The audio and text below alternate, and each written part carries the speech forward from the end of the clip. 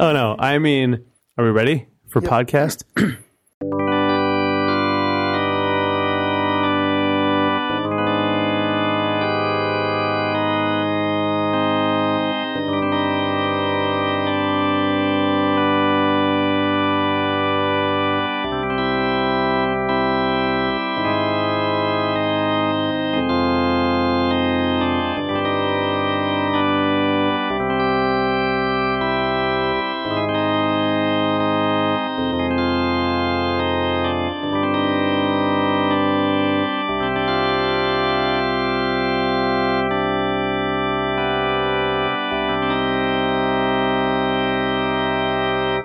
It's October 31st, 2012, and it's Halloween.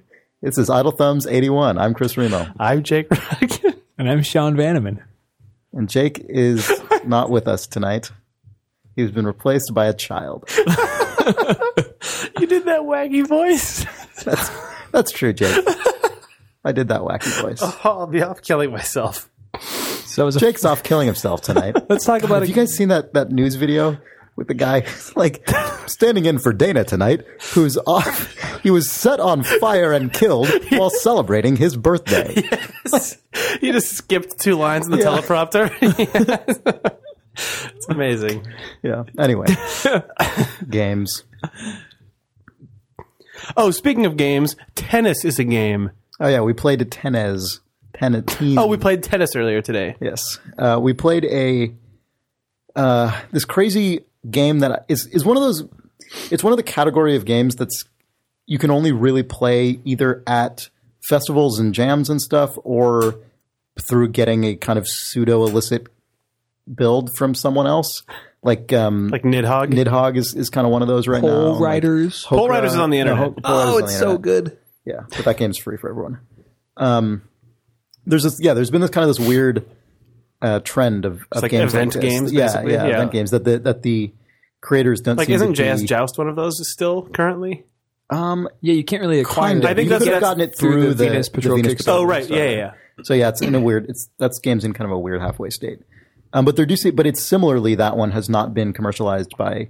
Like, there seems to be a resistance on the part of some of these developers to bother putting in, I guess, the time and effort for compatibility and monetizing them. Well, Joust is a weird one just because it's Move controller based and On a Mac. Yeah. Yeah, and It's very strange. And tennis like Nidhogg requires 2 actual humans in the same room, which makes it a little bit harder to necessarily sell. Like, there's no online multiplayer, there's no single player mode.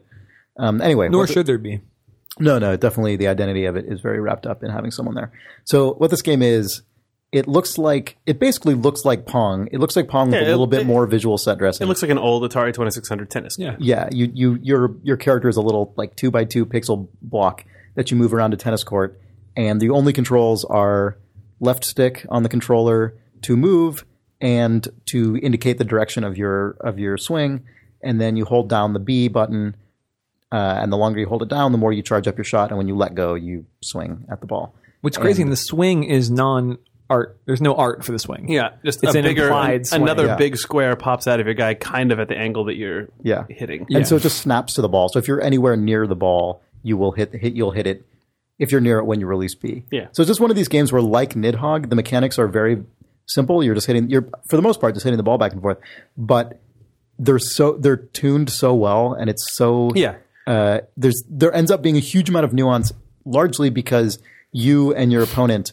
are essentially trying to read each other and predict where they're going to hit the ball or where they're not going to be or whatever. It's worth pointing out that while the game looks like an Atari 2600 tennis game, by and large, it has a couple sort of higher fidelity touches to enable that. Like, your character is a big pixel block but doesn't move like on a huge chunky grid. Your character's movement's really smooth. The ball is almost a perfectly round object, and it has like scale and bounce and shadows and stuff, so you can track it pretty well. A nice trail. And a nice little trail. And there's motion blur on your weird fake swing and stuff like that. Yeah.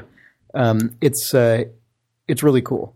The cool thing about it for me, I used to play tennis, and I haven't in years at this point because I'm lame, but it actually really successfully captured the feeling for me of you take your serve, then you immediately kind of move in, and you've got that that ongoing kind of rushing the net feeling where you want to close the distance and get those really strong hits right from the net to just knock it way out of your opponent's reach. It's got that feel when you get into a really quick volley, especially up at the net. It really feels authentic to tennis to me, which is really crazy considering how seemingly low fidelity is just at a quick glance. Yep. It's really, when you get a good volley going in this game, it feels fast paced in a way that feels authentic, but also probably can only be achieved in a video game where the ball is actually just going back and forth. But it's really good. Yeah, it's a crazy thing. And there's also the more you play it, the more you uncover the weird video game bullshit that's in there. Like your guy's dark past. That's true. Origins, Tennis Origins is coming out next year. It'll explore that. That's the commercial release. Details. Yeah. But you can do weird things like tap the ball during a serve presumably any hit. And then before the ball has crossed the net, run up to it real quick and hit it again to redirect it. Just goofy things like that. You can basically prime the ball for yourself. Yeah. You can run around to the other side of the court and hit the ball or attack the other player, which makes you lose. Yeah. If you strike the other player, you immediately forfeit the game, basically. This game also makes Sean an enraged man. Oh, I can't play games like this. It's really, really fun. There's more to that thought, I think. Those sounded like two different thoughts. Yeah. Well, there was an implied but in there. But these games, Sean was being a bit of an implied but when we were playing this game. Oh, it was an explicit but. Yeah. I just get really, really, really worked up. And it's always, like, it's the same thing, like I can play golf okay, and, like, I play the sports in general, or any sort of game of skill that has such a high fidelity of control, I guess, where input to output is represented so crisply represented.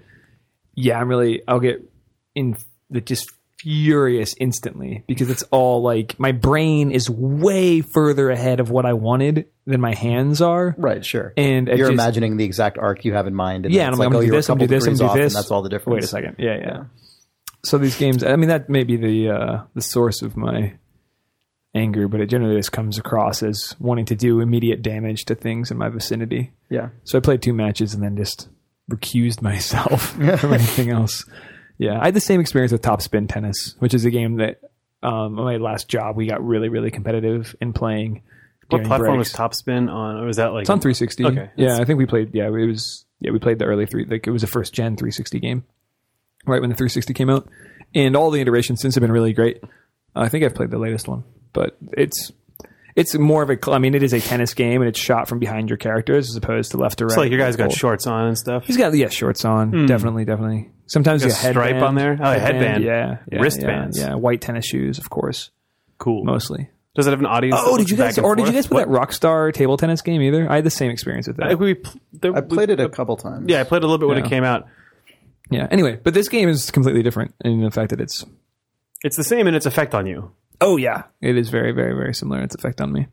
And just rapid fire failure. Before I forget, I should mention who actually made this. This is one of the 2 guys from Vlambeer, which is the Dutch studio that made Super Crate Box and that weird Serious Sam like 2D spin-off game. For people who know that, they're coming out with Luke Rousers soon. This is Jan. I'm going to say this wrong. It's a Dutch guy, but Jan Willem Nijman. I'm sure that's not the name of his I saw on Twitter. Wrong. No, on Twitter currently he is John Willem Wolfman. Man, it's Halloween. It's Halloween. This being our Halloween episode, we will only refer to game developers from here on out by their Halloween names. So do we have to find them on Twitter before we? No, we can just or we can manufacture them. Okay, yeah, that's probably fine. That's fair enough. We probably won't do that. So the game is by that guy, and it's spelled Gulnar. It's spelled TENNNNES, and there is basically no information about this game on the internet. I feel bad for talking about it because I don't think there are any screenshots or video. Like it occurs a couple times with that guy Doug Wilson mentioning it on Twitter in direct the guy replies who made to this JS guy. Joust. Yeah. And that's like the only reference to it on the internet. Well, during the break, let's fraps a couple little playthroughs and put it up on the blog. Maybe can we do that? Is that allowed? It's allowed. You're promising something. It takes 2 seconds. It'll be fun. Okay. Check it out at the blog. Okay. It's going to be there. Check out these videos Sean made and put on the blog. If this is not edited out, it's probably on the blog. I hate you guys. All right. Ruining my Halloween. It's Halloween. Oh, you're making it better now. Good. Yeah. It's the sort of game that actually would be fun to stream live on the internet. Oh, yeah, we should do that. Yeah. That's the thing we should do. All right, so during the break, we'll be streaming this live. Well, I'm actually the reasons that I wonder if it's actually a good streaming game are the same reasons. In retrospect, it's kind of a ridiculous game to talk about because there's nothing for anyone to grab onto. Like we've talked about this. We would just have to make really our interesting, precise, really, cool thing, but that's totally abstract.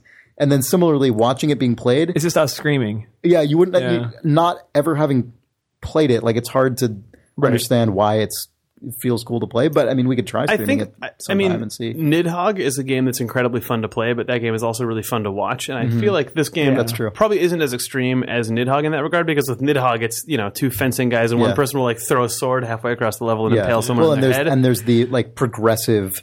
Moving from screen to screen, and it's exactly what I thought about watching Pole Riders. But in this game, like Chris, when we were playing on the ice level, also this game has an ice level because it's a video game. It has a grass court, a clay court, and an ice court. Yeah. But when we were playing on the ice court, we were just slipping around like complete idiots. But that was when we had some of our best volleys. And and Sean, you weren't playing, but you were like crying. That was the time you were crying because you broke things. No, you were actually interested in the volleys that were occurring. During it was really fun to watch. We'll fraps a few after during the break, I guess.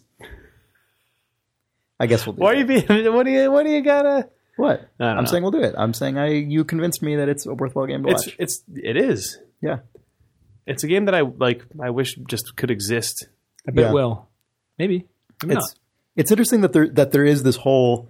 There seems to be, Pole Riders is obviously publicly available, and then there's stuff like Nidhogg and this, which aren't really like. There seems to be a certain strain among a certain group of people, many of whom seem to know each other. I mean, I think guys like Bennett Foddy and the sort of like in-person social experience game stuff. Yeah, from a certain group of people who tend to go to a lot of these festivals, that are these games that are very simple, have very simple inputs, but actually have huge amounts of depth in the multiplayer competition. It seems to be in the last couple of years there's been a weird resurgence of that, but hardly any of them can actually be widely obtained, which is really weird. Yep. I wonder what I wonder what's going on with that.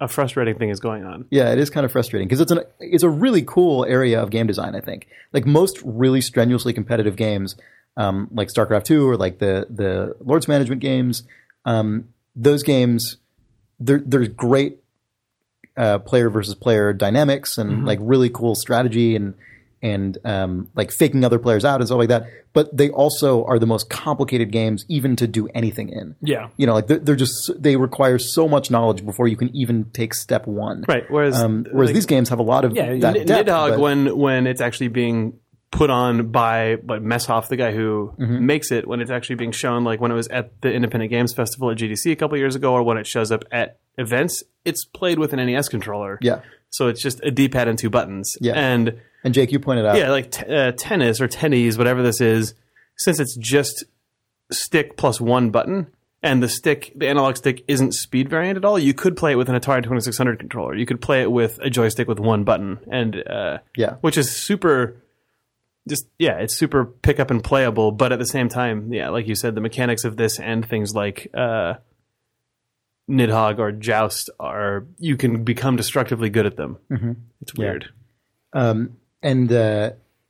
It's actually fairly amazing that for a game that can be controlled with just nothing but direction and one button, it's amazing how expressive it is, because even though movement in terms of velocity is binary on the input side, momentum is really important, and changing directions influences your velocity, and all those things that are true about movement.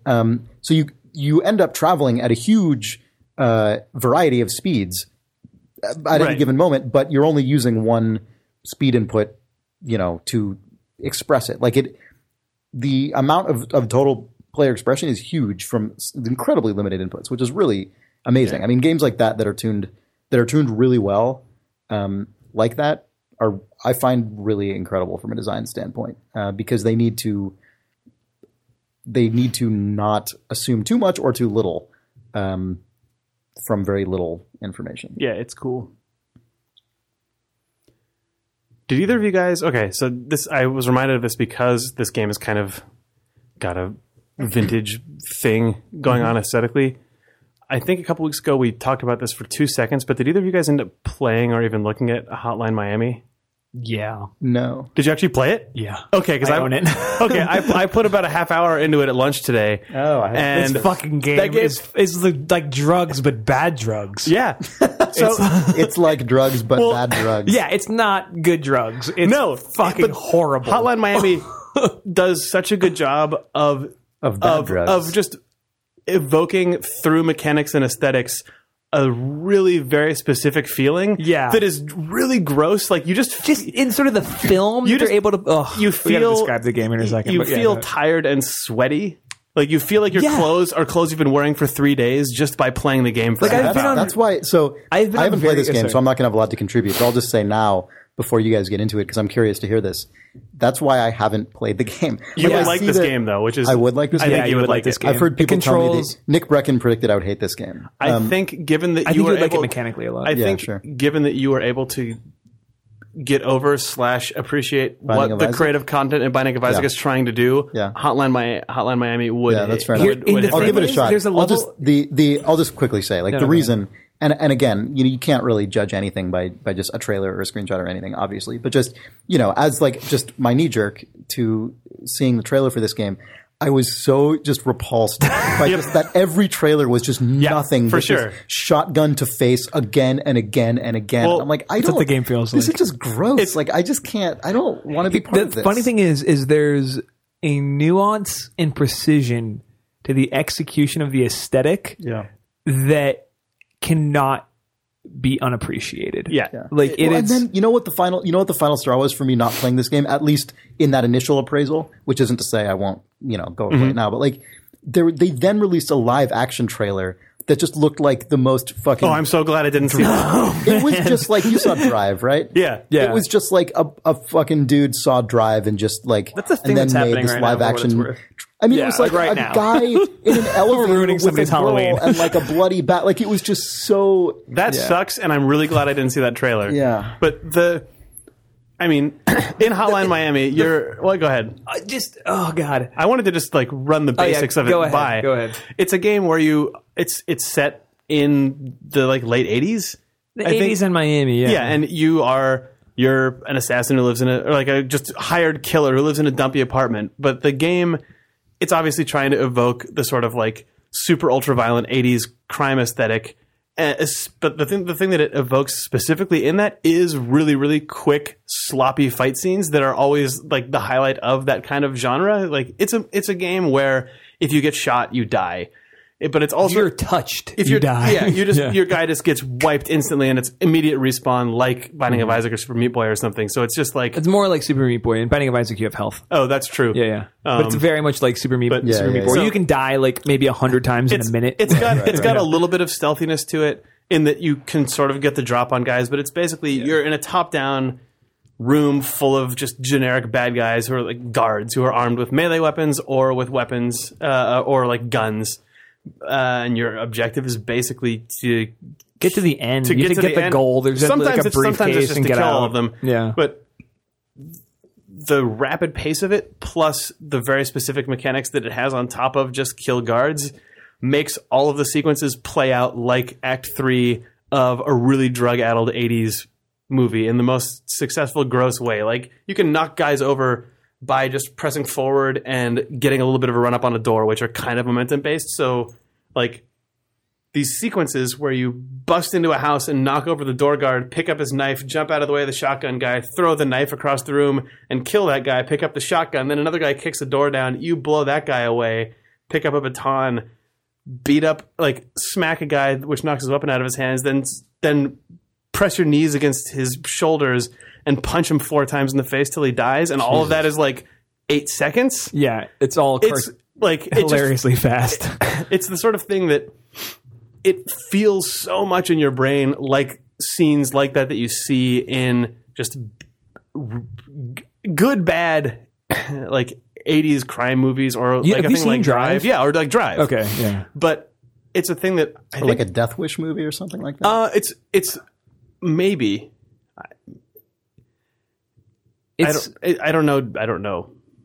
Yeah. Sorry, go ahead. Keep going. Oh, I was just going to say, it's a thing that this game creates those feelings and has that pacing and that like high density of event occurring that you can only, I think, do in a game in a top-down or in a 2D thing. Like, if this game tried to do that in a way that's aesthetically also matched the way that those films are shot, or even like look, I don't think it would be possible to do, just because the amount of information that your brain can process.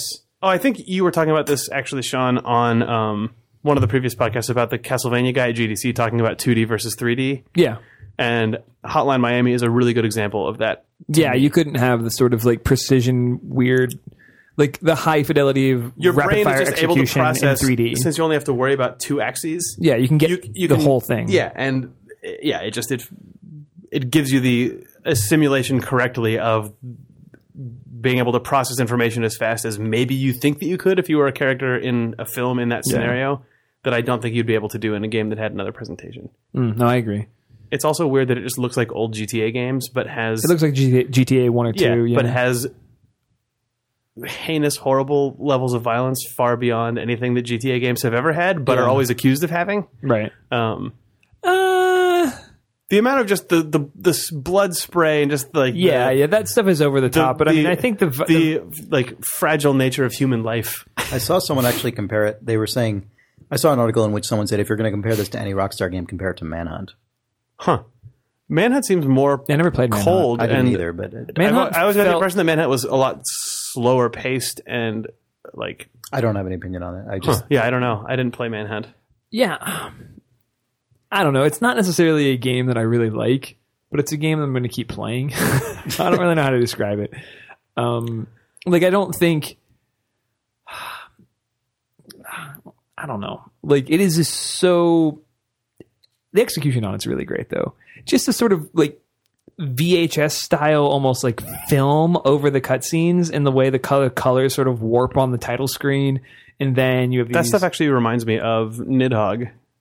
Where it's sort of retro aesthetic, but... And also, actually, Tennis also does that. Tennis does that, too. Retro game, but then also looks a little bit like it's an artifact pulled from an old era. Yeah, it does all that stuff really well. I love the first... And I don't know, I'm kind of... The fact that the first mission is, like, at the Brickell Metro stop in downtown Miami... Like, that's like a real place. Like, it's just really sort of strange in that level of execution, which is something that the GTA games never do because it's a main. Because they're always made up. How far into it are you? Oh, I'm like 3 missions in. I'm not very far. Okay, I'm only a couple missions in, because you know how it's a goofy touch, but between every mission, you just go to a convenience store or a pizza parlor and buy food. Yeah.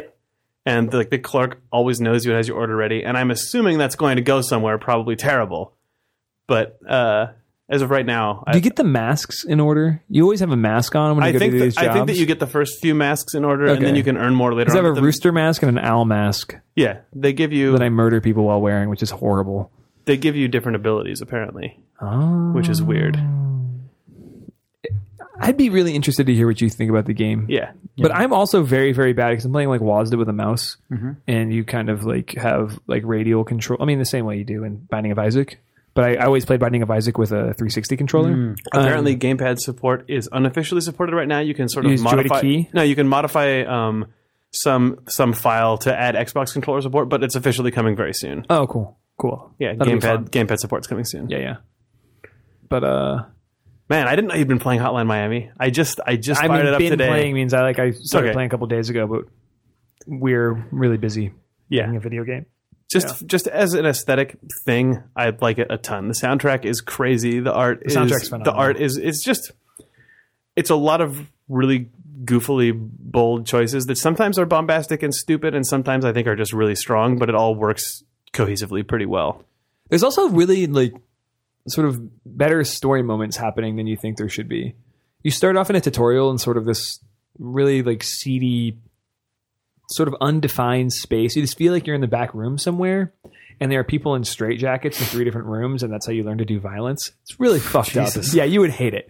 But this guy is teaching you how to do it, and he's like, get the gun, go in the other room, kill that guy. And you're like, what is this? Like, it just feels like, Did you like notice, weird though? sort of non-sensory conditioning, and then you murder that guy at the end of the first level. Like, your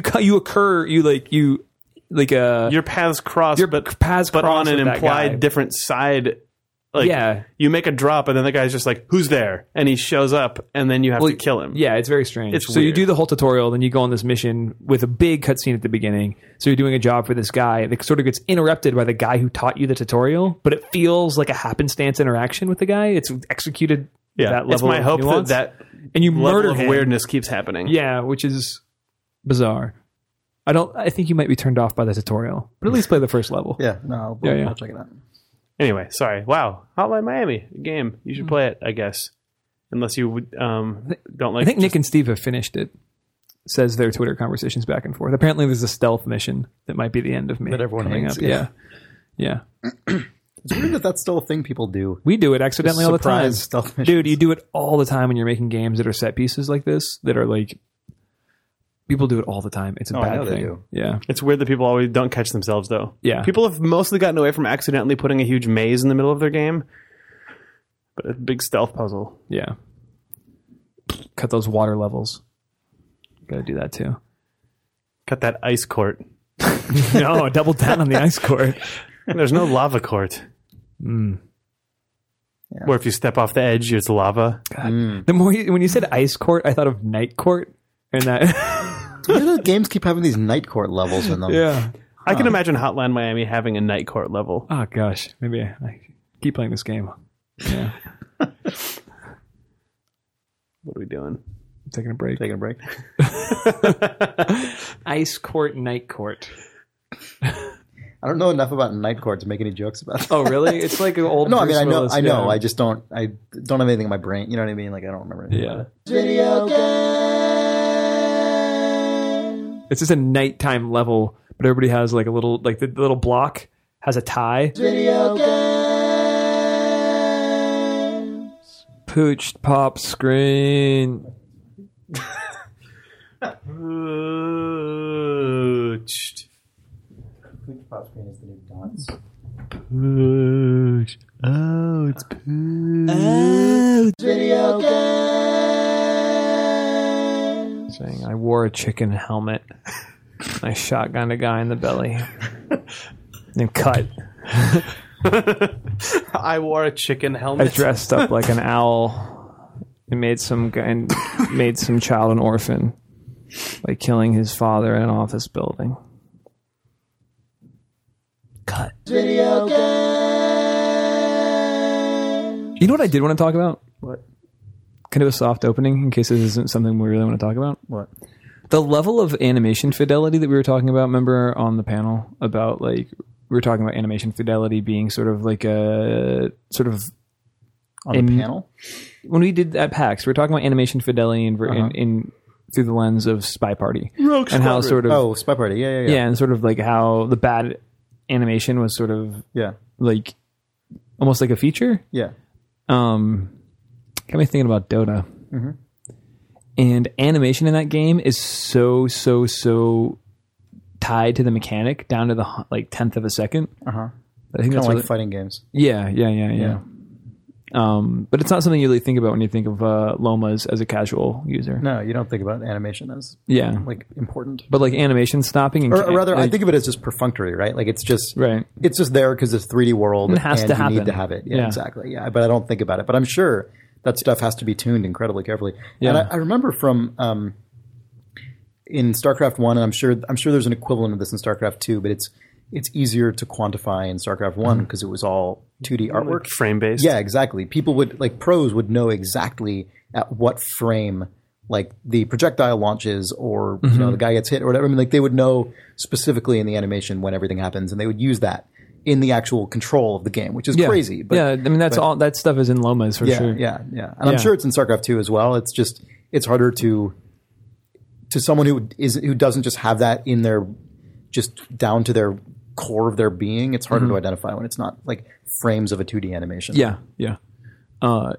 Figuring out how to just animation stop or cancel can help you get last hits really easily. It's not difficult. I'll show you.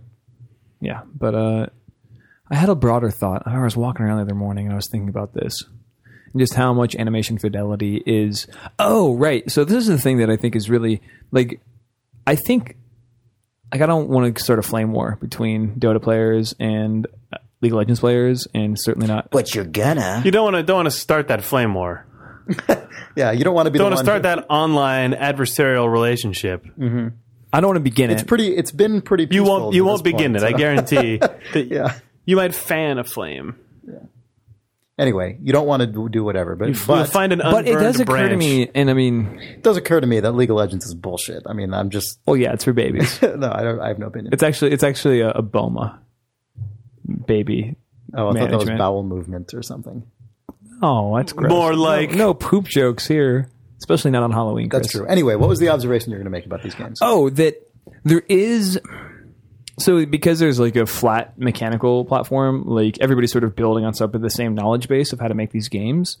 I think because so much of the enjoyment of the game and the execution of the game is down to like these crisp, finite details, there is sort of like this fit and finish war that is happening, I think, between the different games that I find really fascinating, which is a thing that in games, like you're never pushed for that last 10% in development unless you internally push yourself. Yeah. You know, but especially not on a single player game. Yeah. But because of the market, because of the nature of the marketplace for Lomas right now, it feels like not only executing, not only like they just put in a whole bunch of new injured animations over the past 6 months where like as your health falls below a certain threshold, your guy starts limping and holding it. It's awesome. It's really nice. And all the little so there's like a decadence race going on? Yeah, there's this decadence race, but it's also but it's in service of the mechanics. It's in service of the crisp, polished final product because that's what you're going to want to see in the competitive scene, and that's what you're going to want to play. That's also a lot of the feeling you don't get from and it's it's unfortunate because it's expensive to do this, but a lot of times when you play otherwise very novel, clever multiplayer games from very small studios, they can just never catch on. They can just never get that critical mass. And part of it's because they're missing a certain amount of marketing and just visibility, but part of it's also often when you play especially a 3D multiplayer game from a smaller studio that's like it's their first game or something, right? That really just last few percent of just really finicky crispness often just isn't there. Right. And you're like, oh, this is a really cool concept. I like this idea. Oh, it's a team-based objective thing with this and that. But like it doesn't have that really, really just final thing. It doesn't have the last 5%, which is actually the last 8 months of tuning or whatever. Yeah, and that's something that I associate with like Halo has that as well. Like Quake 3 has that. Like the game, like that. Just really the crispness to them, even though they're different kinds of games. Yeah, Blizzard games always have that, or multiplayer games anyway. It's really hard to achieve, and it's different. It's all the more interesting now, I guess, as you say, because these are free to play games that are just constantly in development. Right. Even multiplayer the free to play is games. The other aspect of the sort of decadence race, right? Because when you're free to play, you do have to just be the prettiest girl to dance. You know what I mean? When you're constantly bringing in more money, so you've got to reinvest it to keep up with the other guy, who's constantly also bringing in more money. The Riot Games is like right now the biggest free to play publisher in at least North America and possibly the world, and they have one game. It's amazing. Like it's crazy. It's just it's nuts how huge these games are. These Lomas. Yeah, it's totally insane.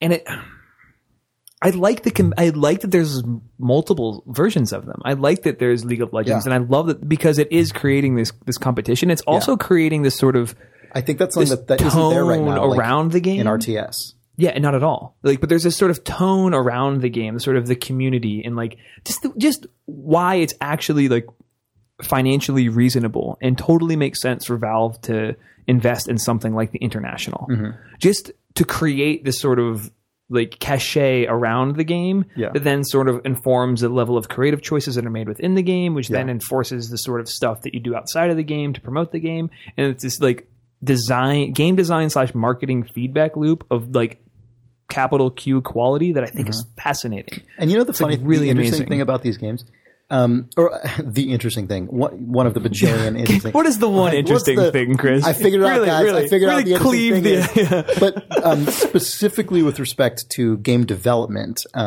as opposed to like the gameplay or whatever. But like one of the things I find that I struggle with a lot actually when I'm thinking about these games is that a lot of the things that I find really important in kind of the creative aspects of games, especially from single player standpoint, which is like stuff I've worked on at Double Fine has been single player. Obviously, Bioshock even in single player, and like the certain standards or like minimum thresholds I have for just my personal enjoyment of like how a game looks or what it's about or what the characters are like or this or that. Those things are just totally irrelevant, or they're totally differently relevant in a multiplayer game like this than they are in a single player game. Like, especially when they don't even have a single player component. Of course. Unlike, again, something like Halo or StarCraft or something, which is actually building on single player campaigns with this weird feedback between the two. But in these games, there's nothing, they don't have to worry about that at all. And so a lot of the things that I would criticize just personally,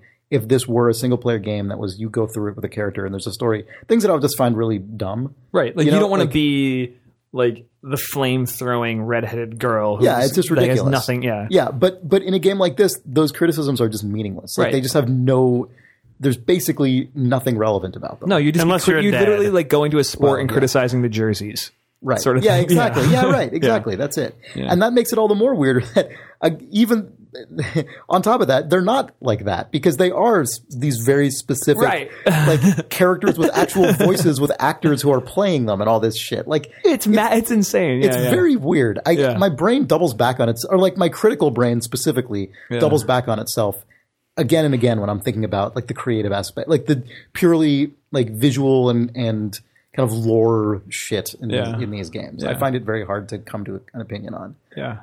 So I just don't bother most of the time. Will you be sad when there's a Dota 2 novelization? I'm sure there will be comics. Or will you not I'm sure care? Valve will do a bunch of that stuff. I just won't pay any attention to it. Like that Dota 2 documentary is going to be rad, though. Maybe. I'm really excited about it, though. I think it's really cool that Valve is doing that. I think that's awesome. I know we talk a lot about the sort of multidisciplinary aspects of Valve, or Valve sort of spiraling off. Yeah. That documentary being done by Valve, I think, is really cool and just sort of interesting to me. Like what that means. Like, I don't know. It's a cool choice. Speaking of the sort of crispness and all that stuff, it reminds me, like in reverse of Hawken, which I've been playing not very much because it's in a sort of limited beta right now, but it's that mech game. Yeah, that has just this like mech game. Yeah, I was super excited about intense when like following right now. Yeah, when that thing got announced, I was super excited about it, and then I forgot to even investigate how to get into the beta, so I feel dumb. Yeah, if there was even a way. There was a sign up a long time ago, I think. A lot of the sort of fervor around it has been because it just looks amazing. Yeah, right? It looks crazy.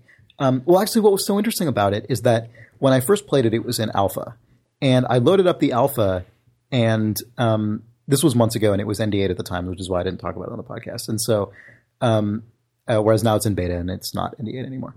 And I loaded it up, and I don't know if there's a single player or not, or what, but it's multiplayer only, at least in the alpha and beta, which makes sense.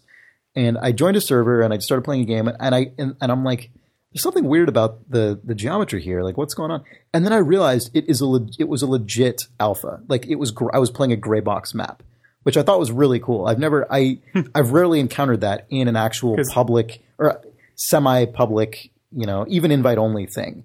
Like, that's usually a thing that you only experience within the development studio really early in development before. I know Valve does that kind of playtesting, but I doubt they do it on online servers. Yeah, they probably don't put builds out like that. Yeah, it was really cool. I thought it was actually really awesome. And like playing the game and getting to know the map when it was just a bunch of BSP, basically, just big boxes everywhere, was really interesting and not an experience I've had playing like somebody else's game. And I thought that was cool. And I don't have tons to say about it except that when I loaded up the beta today for the first time, the difference in visuals was like just mind exploding.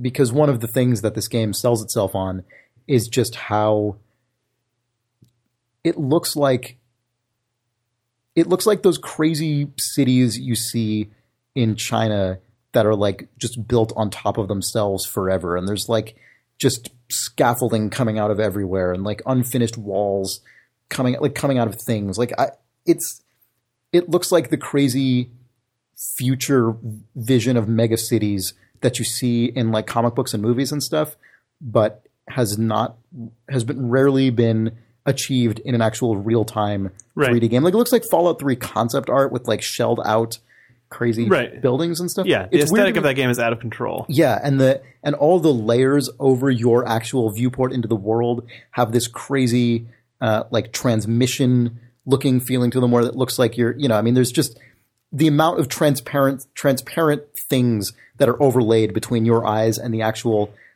like environment, like all the stuff that's involved in the actual canopy of your cockpit and all of the overlays going onto it is just all very, very dense. Like everything's dense. The geometry is dense.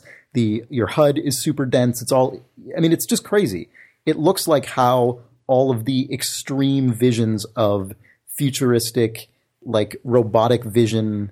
Well, it just looks like what a painting of the cover of a mech game looked like, but the game itself never looked like. I mean, but it looks even more like outrageous and baroque than that. Like, but the thing that's craziest to me about it is the reason I bring this up in the context of the Dota thing is that this is a multiplayer game, and I find myself I don't know what to make of it because it's a multiplayer game where it's really competitive and like someone could just hit me with a rocket at any moment. But there's all of this shit in front of that you want to look at and go over to an experience. So there's that. But then there's also just in between me and this guy, there's like just 8 transparent layers of like overlays and crazy particle effects and like weird little readouts and things. And it's a situation where the people who are the best at it are going to the people who basically can see through all that shit better than you. Yeah. And it's really interesting in a certain way, but it also seems kind of potentially abusable. Like, are there like config files that people can edit to like chop some of that shit out so they just have a clearer view of things? Like,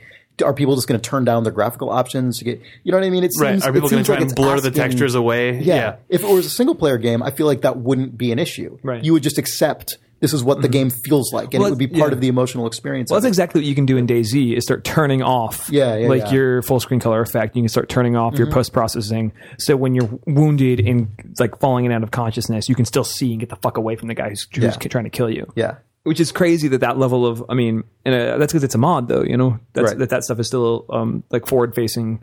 So you can, if you don't turn that off, you're getting a less aesthetically pleasing experience, but a more mechanically advantageous. Right, exactly. Yeah, that's a good point. And I didn't try going into the graphical options. I mean, I'm sure some of that stuff, just so that it can run on more hardware, is able to be turned down. But because it's not a mod, they probably know what stuff they can and can't give access to you. Yeah, but I still think that people who want to be competitive in a multiplayer setting are probably just going to turn as much of it off as they can. How far do you think it is between you playing the game casually and sort of you getting it all feeling really intuitive and like, okay, our rocket's coming from 9 o'clock. I'm sure it would not take very long, honestly. Like all of the stuff you need is in the HUD. You've got your, it's very classical mech stuff where you've got your heat meters on each of your weapons and like, or if one of them's a missile, reloads periodically and you've got your little kind of mech game or Halo style little radar that has blips when enemies are within however much distance, like just stuff like it's got. Why does it sound so exciting to me? Sorry, it's really cool. You can play it. I don't know. You're just describing it as like, oh man, mech shit.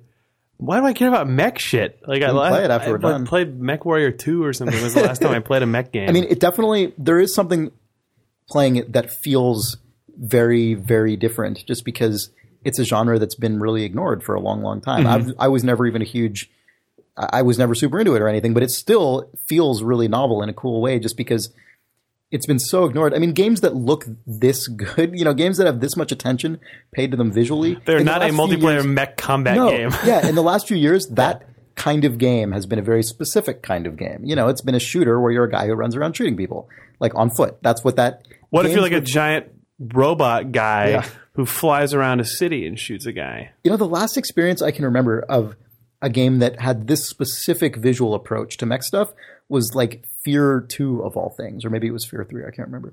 But Fear 2 or 3 had big mech you get into with all the crazy like video effects, like interlacing and all that shit coming down over your screen and it was a cool effect. Like it really sells it. But that was just a little goofy escapade in the middle of a big first person shooter. It was, it wasn't an actual thing you sit down and play. Is Hawken a game that you think would benefit from the Oculus Rift? Probably. I mean, it definitely is visually. I mean, like a mech totally game suited to the Oculus Rift. If there's any game that should be played with a VR headset, it feels like it's a multiplayer arena mech game. Just because the ideal. I mean, this is indulgent as shit and ridiculous, but like actual way. Yeah, if you just built a mech, the actual way this game should be played is with something with just those glasses that overlay information but still allow you to see through them. So you want like the Google glasses, but then you want the Google goggles, have all your HUD elements. What if you have the Google glasses and then you also have an Oculus Rift strapped on top of that? Yeah, that's what I was going to say. Okay. And so you still have the full like immersive. But you could simulate that just with one Oculus Rift. But it's sorry. Why would you want that though when you could look at the glasses then focus beyond them to your screen? Yeah. Think about that. Yeah. Okay. Because that's a thing that is never simulated in games like these is the difference in focus between foreground and background. Although people complained that the Oculus Rift did not support that through eye tracking. Oh, really? Did they complain about that? Because, there are... that's why you need these two separate apparatus. There's digital cameras now where it sort of tries to look at where you're looking in the image and will match focus to where your eye is tracking. And there were people who said, what? Oculus Rift doesn't do eye tracking and then automatically adjust focal planes? Like, who would want that in a game? That would be insane. So distracting. Yeah, I think terrible. There are just places where you need to just give your brain a full image and let it do its own abstracting and not try to simulate that stuff. Or you'll be like, my eye is already focusing on a screen, but then something is going out of focus inside of that plane that I'm looking at. Then it starts detecting your two eyes separately. Yeah. And then the guy who wins is the guy who turns off eye tracking. Yep. So I see the whole image at once.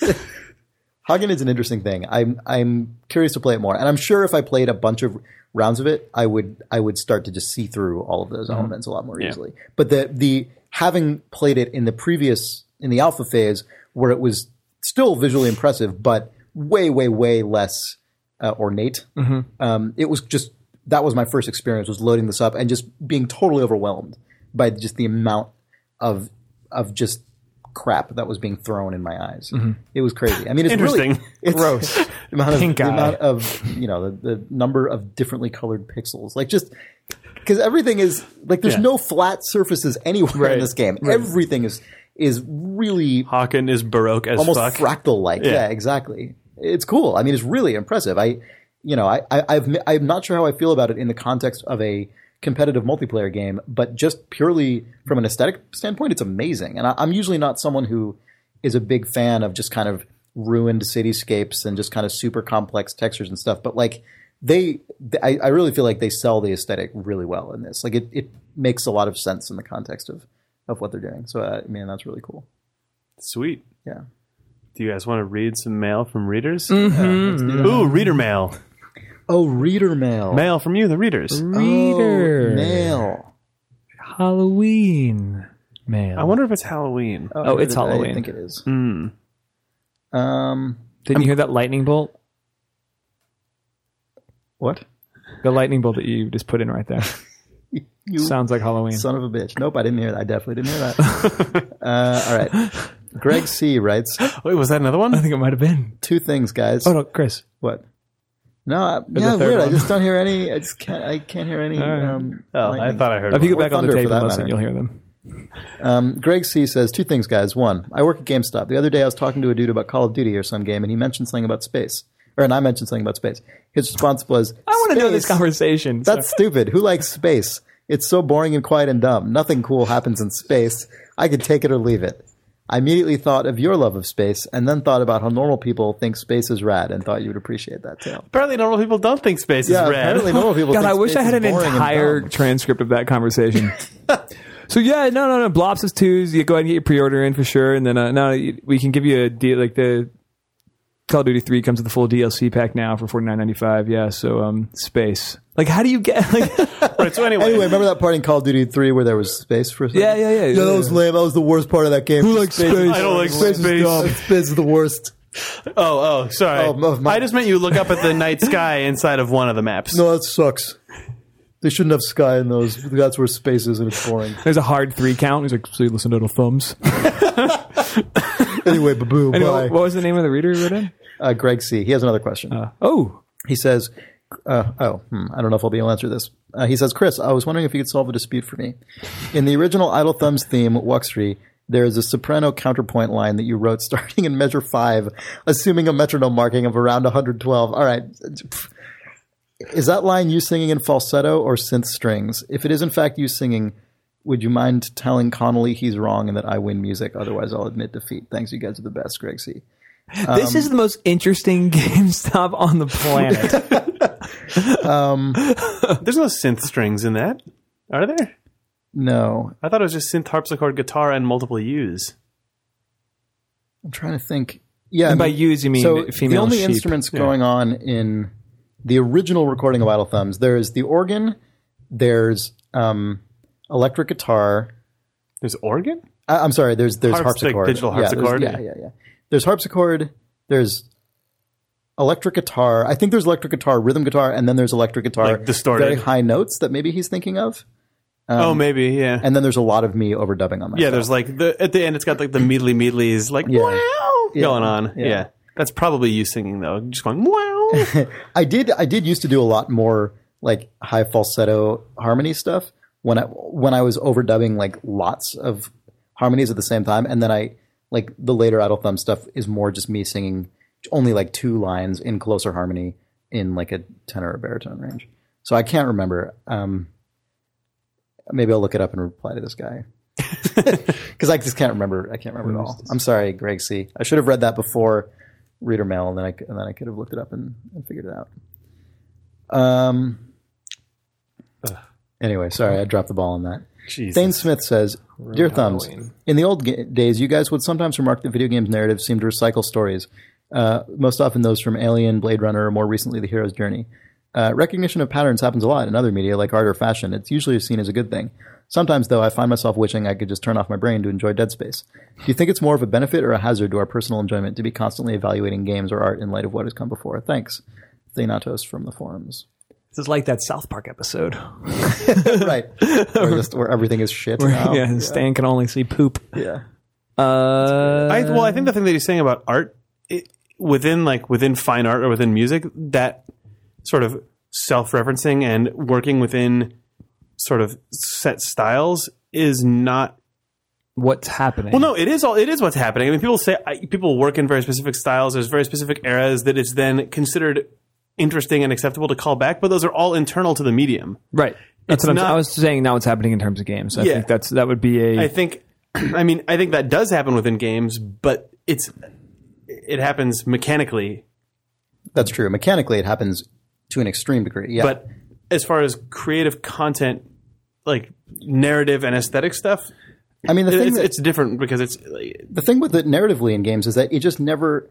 It seems like almost never does anything interesting ever actually arise from that. It's right. Like, it doesn't feel like it's another hero's it doesn't journey feel thing. like, and it's just it's a guy who just ends up marching through and killing a bunch of guys, and then some stuff happens. Maybe I mean it's just it's all coming, or it's like Aliens in the sense that yes, it's about a bunch of Marines who kill a bunch of aliens. Like I mean, it's just those.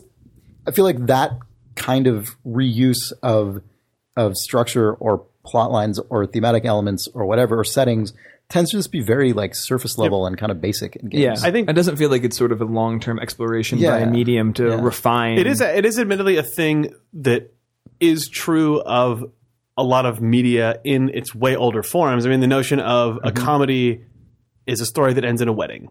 Yeah, that's true. Like, that's not what comedy is defined as. That's also not just a trope that people think of when they think of writing narrative fiction. Yeah, but that was a piece of the medium in its earlier forms. But still, I don't think what's happening in games, though. Like, I don't think we're going to have I don't foresee an era of meta hero's journey where we've turned that form on its head to broaden our potential narrative base. I don't see that happening. Okay. That's just not. I just don't feel like it's the same thing. It feels for a lot of different reasons, and I think it's because it's a much more like heterogeneous media landscape now.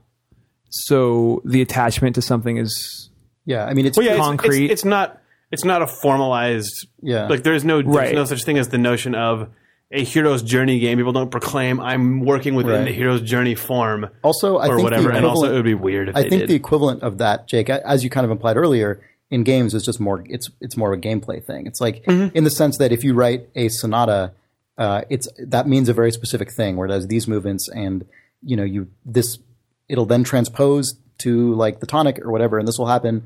Like very specific things happen when you write a sonata. In the same way that when you do a first-person shooter, it's understood that you'll have these very specific verbs, and like the things you change tend to be around the margins. Like they tend to be little things that make your game distinct. But in this version of these, you can do this one other thing, right? But fundamentally, it's like you've got multiple weapons you select from, and you run and jump around, and there's these very specific core formal elements that are always there, and like narratively, that stuff just seems very mushy, and it's just kind of very general and like perfunctory a lot of times in games.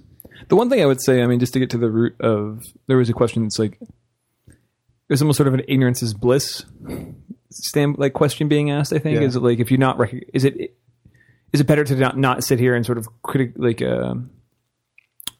be so critical of the things that are coming at you and just sort of sit down, like shut your brain off and enjoy them? Isn't that, what was the actual language of the question? Well, he was saying to a certain degree, maybe it would be nice to be able to do that, but I can't. Or like sometimes I wish that I could just sit down and... I think there's a beta state where you can sort of have a critical analysis brain that's putting media in and thinking about it as whether it's quality or not and what it means to the sort of state of the industry or to you or how it makes you feel, and disregard and then enjoy the stuff that is interesting to you without getting too down on the fact that things are bad. Yeah. I think and that's something that's important to try to do. There's also a couple different ways, though, that things can be not good, right? Like there's the, even if you've never heard of the hero's journey before or never seen Aliens or whatever, I think it would still be very possible to play a game and be like, well, this is just dumb. Like these characters. Oh yeah, stupid. Yeah. You don't have to be aware of pattern recognition or not. Like you can be aware that something's just poorly crafted, and then even beyond that, like you see that in a lot of actual critique. People just like, well, this is trite. And I've seen this before, but they're not getting down to the depths of like what does that actually mean. Yeah. And then there's also then even beyond that, there's like in serious criticism of literature or film or whatever. Then there's like, well, this actually is pretty well crafted, but ultimately there's nothing about it that's all that different from these 18 other things that have happened. It's sort of the way you've been talking about Dishonored, at least I have been, which is like, God, I'm so impressed by this game and so much that's going on. But like the formalized creative content, like the narrative, like the explicit narrative is just sort of like, ugh. Tim Javadov writes, Dear Idle Thumbs, how many different games are you usually playing at a time? To narrow it down further, are you often playing through 2 or more single-player campaigns at the same time? Personally, while I'm almost always playing more than one game, they fill different roles. This means I never have more than one single-player experience going. I won't even interrupt a playthrough because something potentially better is sitting on the shelf. It's either worth finishing or not. I'm the same way about novels, even though what I value in books usually doesn't have much in common with what I value in games. Sincerely, TTG from the NeoGAF forums. With novels, I only read one at a time. I'll often read twice. I'll sometimes read 2 at a time, but that means one of them is on its way out. I usually end up having one book that's backburnered. But you're holding more in your head with a book. You have so much to just sort of keep in line, names and images and everything's got to be like filed away so you can jump. With the games, when I'm playing a lot of games, it's not uncommon for me to be playing more than one at a time. But right now, I'm playing one. I'm playing like 3. No, I'm playing Hotline Miami. Sorry, I have 2 games running concurrently, but just very, very slowly. Which ones? Hotline Miami and Dishonored. Right. Yeah, I'm really getting those narratives confused. There's a crazy game in my brain. With games, it's just anywhere from 0 to 3, I guess. Like it doesn't feel like you don't need to take much with you, like in a game usually. I mean, the things that are important to keep with you are things like muscle memory that are just involuntary. Right. Like you don't. Yeah. It's not like a book where it's like actively needs to be kept in your brain, or it will just fall out. Yeah. Yeah. So I guess right now I'm playing mainly XCOM and Dishonored, And I guess that's pretty much it. And then just like little bits of things here and there, but pretty much just a touch of Hawken. Yeah. Yeah. Yeah. I was like, man. Video Gone writes, I'd like to offer a couple of very belated pronunciation corrections. I thought that guy's name was going to be Video Gong, and for some reason that made me happy. Maybe that's what it is. He says, firstly, VG is not pronounced VG in the way that you guys pronounced it. There are two faults there. The first is that in classical Latin, there was no V sound. It would have sounded like a W. Also in Latin, all G's were hard, that is, in games, as opposed to in register. So it'd be wiggy. Wiggy, then. Secondly, the V rule also applies to in Vino Veritas, the well-known motto attached to the wine handler. So in Vino Veritas. Also, the R's in Latin are rolled or trilled. Also, while I'm on my Latin pronunciation, I'd like to add that I was disappointed that Nick Brecken's Skyrim included a character named Cicero who pronounced his own name Cicero when it should be Kikero. All that, great cast, keep it up. So, yeah. One thing I should point out in response to this is that VG existed as a pronunciation before it existed as a spelled out version of that, as I recall. Or am I wrong about that? Yeah. So what actually happened, I guess, is we just spelled it wrong. I guess we made up a phrase that is unpronounceable in the language, the fake non-language that we imagined. To which it was referencing. Yeah. Yes. So, yeah. We don't want to correct that Nick Brecken was definitely in charge of all character names and pronunciations in Skyrim. Yeah, that was his job, I think. Yeah. Was make entire game. But that character's name was actually fuck Cicero, but then they made him take that. It was actually fuck Kikero, but there was some issues. Yeah, people thought nobody would get it. Yeah. Yeah. What? Actually, you know what's funny about that? Is in another Bethesda released game, Fallout New Vegas, didn't the Roman-inspired guys call themselves Kaiser's Legion? Or something like that, which is actually correct. And a bunch of people were like, what the hell? Why don't they say Caesar? Which is incorrect. You know what I mean? This guy didn't bring that up, but I'm pretty sure that was a whole other thing that was actually correctly done in the game. Well, you know about the backstory about Nick Brecken really wielding a pretty iron fist on Fallout New Vegas. Bethesda release games. And then when we moved on to Skyrim, there was sort of this power struggle for pronunciation between him and the creative director. Yeah. Yeah. So Todd Howard won that one. Yeah. Yeah. Anyway, surprised you didn't know that. Yeah, no, A lot of inside baseball there. Mm-hmm. Yeah. Video games. Video games. We made good on our promise at the break, so check out the blog if you want to see what Tennis looks like. That's TENNNES by one of the Vlambeer guys. Mm-hmm. And you'll find that. Oh wait, who's that guy at Bethesda? Todd Howard. Oh, what's his real name? On this October 31st episode, Todd Howler. Oh, that's better. Thank you. It's Halloween. What were you thinking of? Oh, I was thinking of that because it's Halloween. That's all. I was trying to get someone else to make one up because I had no idea. It was probably going to be Todd Howlard as well, though, because there's where else is that going to go? Yeah. Anyway, there's a Wolfman made that tennis game. True. Okay. Bookcast is going to be delayed a week. Oh, yeah. Because we're in crunch. It's a good place. Bye, guys. Video games.